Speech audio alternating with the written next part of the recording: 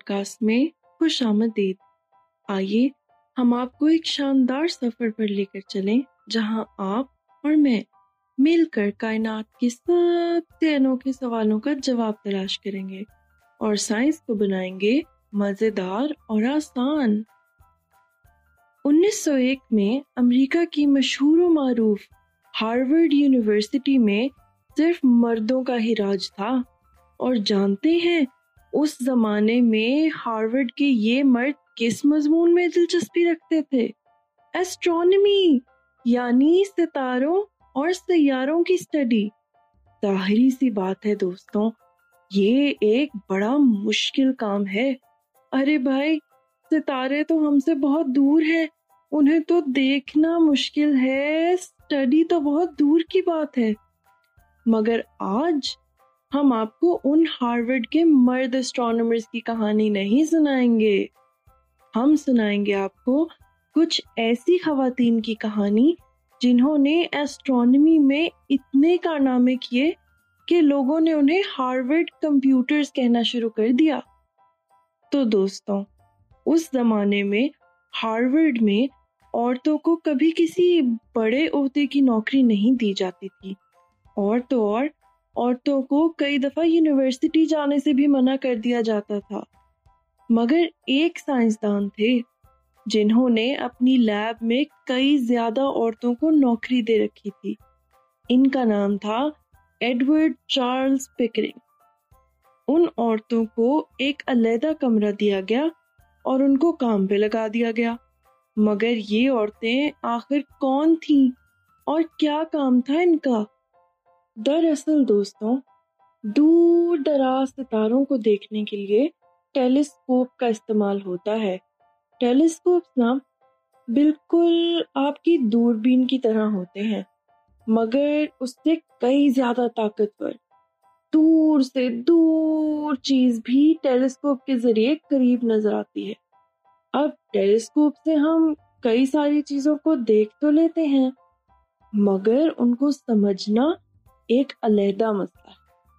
یہ کچھ ایسا ہے، فرض کریں کہ آج میں آپ کو ایک ہوم ورک دوں اور سختی سے کہوں جا کے رات کے آسمان میں جتنے بھی ستارے نظر آتے ہیں ان سب کو دیکھو اور ہر ستارے کو ایک نام دو، پھر اس ستارے کا رنگ پتہ کرو، اس کے چمکنے کا طریقہ پتہ کرو اور اس کا سائز بھی پتہ کرو، اور ان ساری چیزوں کو اپنی نوٹ بک میں لکھو۔ اکیلے تو یہ کام کرنے میں آپ کو شاید پوری زندگی لگ جائے، یعنی کہ ستاروں کو تقسیم اور ریکارڈ کرنا کوئی آسان کام نہیں۔ دوستوں، پکرنگ صاحب بھی کچھ ایسا ہی کام کرنا چاہتے تھے۔ انہوں نے سوچا کہ کیوں نہ اس کام کے لیے زیادہ ساری خواتین کو اپنی لیب میں نوکری دی جائے۔ دراصل اس زمانے میں عورتوں کو مردوں سے کم تنخواہ ملتی تھی۔ یہ ہے تو بڑے افسوس کی بات، مگر پکرنگ نے اس طرح بڑی کم تنخواہ دے کر اپنے ارد گرد زیادہ ساری خواتین کو ستاروں کی تقسیم کے کام میں شامل کر لیا۔ ان میں سے کچھ خواتین تو مرد اسٹرونومرز کی بیویاں تھیں، جیسے کہ میری این ڈریپر۔ کچھ خواتین تو پہلے سے ہی سٹارز کی سائنس سے جڑی ہوئی تھیں۔ پھر اینا ولکاک بھی تھیں جن کے والد ایک سائنسدان تھے، اور تو اور اس گروپ میں پکرنگ کی سابق نوکرانی ولیمینا فلیمنگ بھی تھی۔ اس گروپ میں نا دو اور شاندار خواتین بھی تھیں دوستوں، یہ تھیں ہنریٹا لیوٹ اور اینی جمپ کینن۔ دوستوں، آپ نے شاید ان خواتین کے نام تو نہ سنے ہوں، مگر انہوں نے ستاروں کو تقسیم اور ریکارڈ کرنے کا ایک ایسا طریقہ بنایا جو آج تک استعمال ہوتا ہے۔ جی ہاں، چلو دوستوں، یہ تو سمجھ میں آ گیا کہ یہ عورتیں کون تھیں، مگر ان کا اس گروپ میں کام کیا تھا؟ ان عورتوں کو کمپیوٹر کا نام تو دیا ہی گیا تھا، لیکن وہ کام بھی کمپیوٹر کی طرح ہی کرتی تھیں، پورے دھیان سے اور اس کوشش کے ساتھ کہ کوئی غلطی کی گنجائش نہ رہ جائے۔ آخر کام بھی تو اتنا ضروری تھا بھائی۔ مگر ان خواتین نے ستاروں کی تقسیم کیسے کی؟ کس چیز کی بنیاد پہ وہ کہہ سکتی تھیں کہ فلانا ستارہ یہ والا ہے اور فلانا ستارہ یہ والا؟ اصل میں دوستوں اس سوال کا جواب ملتا ہے لائٹ کے اندر. ہاں، روشنی. دراصل جو روشنی ہمارے پاس آتی ہے وہ مختلف قسم کی ہوتی ہے. معمولی سی بات ہے کہ جو سورج سے لائٹ آتی ہے وہ بلب یا ٹارچ سے آنے والی لائٹ سے فرق تو ہوگی، لیکن آپ کو پتا ہے کہ ہر لائٹ اتنی مختلف ہوتی ہے کہ اس کا ایک فنگر پرنٹ ہوتا ہے. آپ ذرا اپنی انگلیوں کو دیکھیں، ان کے اوپر ڈھیر ساری لائنیں ایک خوبصورت سے گول مٹول طریقے میں بنی ہوئی ہیں. یہ آپ کی نشانی ہے، یہ آپ کی پہچان ہے. پوری دنیا میں کوئی اور ایسا نہیں ہے جس کے پاس آپ کے جیسے فنگر پرنٹس ہوں. فنگر پرنٹس سب کے پاس ہوتے ہیں مگر آپ کے فنگر پرنٹس ان سے مختلف ہوں گے. تو اسی طرح لائٹ کی بھی ایک نشانی ہوتی ہے مگر اس کو دیکھنے کے لیے ایک بہت خاص سا شیشہ چاہیے ہوتا ہے. اس شیشے کو ہم کہتے ہیں پرزم. جب اس پرزم کے اندر سے لائٹ گزرتی ہے اور دوسری سائڈ سے نکلتی ہے تو یہ لائٹ ٹوٹ کر ایک چوڑی سی رینبو بن جاتی ہے. اس میں سارے رنگ ہوتے ہیں، لال سے لے کے پیلے سے لے کے نیلا. اور اس چھوٹے سے رینبو کو نام دیا گیا ہے لائٹ اسپیکٹرم. ہر لائٹ کے اندر مختلف چوڑائی پر مختلف فاصلوں پر لائنیں بنی ہوتی ہیں، جیسے کہ آپ کی انگلیوں پر. یہ لائنیں ہر لائٹ کی اپنی نشانی ہے.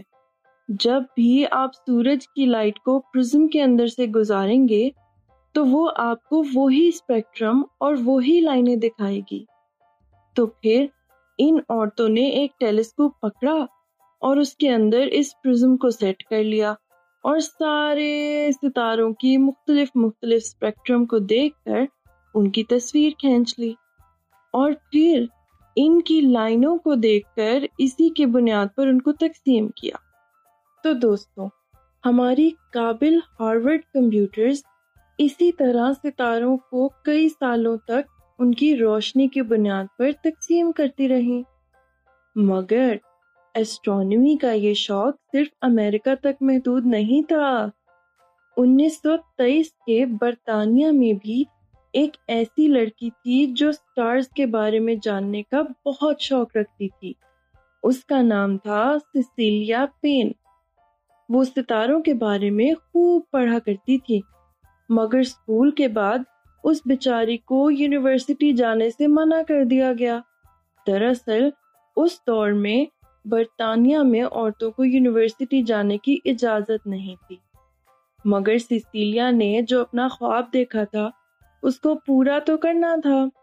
اس لیے وہ اپنی تعلیم کو جاری رکھنے اور ستاروں کے بارے میں جاننے کے لیے امریکہ روانہ ہو گئی اور ہارورڈ یونیورسٹی میں داخلہ لے لیا.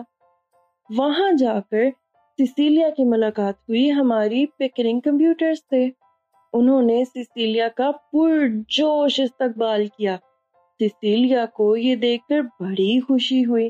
وہ جن لوگوں کے ساتھ کام شروع کرنے لگی تھی وہ کتنی دریا دل تھی.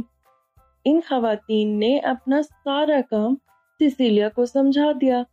سیسیلیا نے بھی سٹارز اور ان کی روشنی کے فنگر پرنٹس کے بارے میں سب معلومات حاصل کر لی اور فوراً سے ان عورتوں کے ساتھ لگ گئی اور کام شروع کر دیا. مگر دوستوں، ہماری سیسیلیا بہت عقل مند تھی. انہوں نے ایک ایسا سوال پوچھا جس کا جواب خود چارلز پکرنگ کے پاس بھی نہیں تھا. وہ سوال یہ تھا کہ یہ روشنی کی لائنیں ایسے بنتی کیوں ہیں؟ ان کے مختلف ہونے کی وجہ کیا ہے آخر؟ اس کا جواب لینے کے لیے انہوں نے یونیورسٹی کے ایک بڑے عظیم پروفیسر ہنری رسل سے جا کے پوچھا کہ ان لائنوں کا مطلب کیا ہے۔ تو اس سائنسدان نے جواب دیا، ارے یہ تو اسپیکٹرم ہے بی بی، یہ لائنیں ہمیں بتاتی ہیں کہ لائٹ جس چیز کے اندر سے نکلتی ہے اس چیز کے اندر کیا ہے۔ جیسے یہ دیکھو، جب بھی ہم لوہے کو گرم کرتے ہیں تو اس کی لائٹ میں سے یہ لائنیں نکلتی ہیں، اور جب بھی ہم لکڑی کو گرم کرتے ہیں تو اس کے اندر سے یہ لائنیں نکلتی ہیں۔ تو پھر سیسیلیا نے جلدی سے پوچھا کہ کیا اس کا مطلب یہ ہے کہ ہم یہ بتا سکتے ہیں کہ سورج اور باقی ستاروں میں کون کون سی چیزیں ہوتی ہیں؟ تو رسل بھائی ڈاکٹر رسل نے کہا، ہاں نا، یہ لو میرے پاس سارے پڑے ہوئے ہیں۔ اور انہوں نے سارے اسپیکٹرم اور لائنیں دکھانے شروع کر دیے۔ سیسیلیا نے ان کو بہت غور سے دیکھنا شروع کیا، مگر ادھر ایک مسئلہ پڑ گیا۔ رسل اور باقی سائنسدانوں کا کہنا تھا کہ سورج اور ہماری دنیا ایک جیسی چیزوں کی بنی ہوئی ہے، بس یہ فرق ہے کہ سورج بہت بڑا ہے اور بہت گرم ہے، اور ہماری دنیا بہت چھوٹی اور سورج سے کئی گنا ٹھنڈی ہے۔ مگر سیسیلیا اس بات سے کچھ خاص مطمئن نہ ہوئی۔ جب اس نے خود تحقیق کی تو اس کو یہ لگنے لگا کہ سورج کے اندر دو قسم کی گیسز بہت زیادہ تعداد میں موجود ہیں، ہائیڈروجن اور ہیلیم۔ انہوں نے جا کے رسل کو کہا کہ آپ سب نے یہ لائنیں دیکھی تو ہوں گی، مگر میں نے بہت غور سے دیکھی ہیں اور مجھے پتا ہے کہ سورج میں ہائیڈروجن اور ہیلیم بہت زیادہ ہے۔ آگے سے ڈاکٹر رسل ہنس پڑے اور کہکہا مارتے ہوئے کہنے لگے،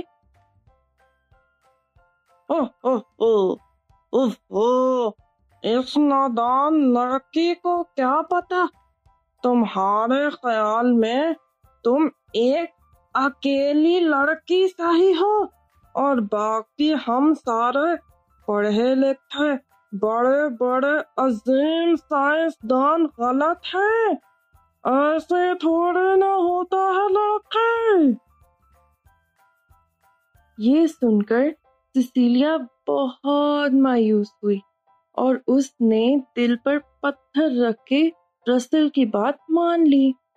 مگر دوستوں، لوگ چاہیں جو بھی کہیں، سچ تو سچ ہوتا ہے۔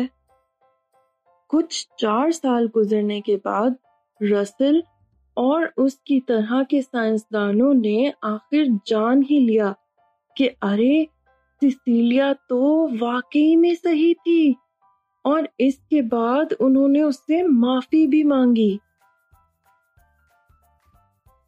دوستوں، میں نے آپ کو بتایا تھا نا کہ اس گروپ میں ایک اور بہت ذہین خاتون ہنریٹا لیوٹ بھی تھی۔ جانتے ہیں ہنریٹا نے کیا کیا؟ انہوں نے ایک ایسا طریقہ دریافت کیا جس سے یہ پتہ چلایا جا سکتا ہے کہ ستاروں کا دنیا سے فاصلہ کتنا ہے اور یہ ایک دوسرے سے کتنے دور ہیں۔ بلکہ دوستوں، انہوں نے تو یہ بھی پتہ لگا لیا کہ جس کائنات میں ہم رہ رہے ہیں وہ کتنی بڑی ہے، اور ان خاتون کا بنایا ہوا یہ طریقہ سائنسدان آج تک استعمال کرتے ہیں۔ دوستوں، ذرا سوچیں، اگر ہنری رسل صاحب سیسیلیا کی بات مان جاتے تو وہ 4 سال جن کے دوران وہ خود پر شک کرتی رہی، ان میں وہ اور کتنی ڈسکوریز کر سکتی تھی۔ اور تو اور، اگر ہارورڈ کمپیوٹرز کی تمام خواتین کو اور بھی بہتر عہدے دیے جاتے تو شاید آج ہماری کائنات کے اور بھی راز جان لیتی۔ یاد رکھیں دوستوں، سائنس کسی ایک انسان کی جاگیر نہیں ہے۔ کوئی بھی انسان سائنس دان بن سکتا ہے، بے شک وہ مرد ہو یا عورت، چھوٹا ہو یا بڑا، گورا ہو یا کالا۔ یہ تو ہوئی آج کی کہانی۔ ابھی کے لیے خدا حافظ، اگلی کہانی کے ساتھ پھر ملیں گے۔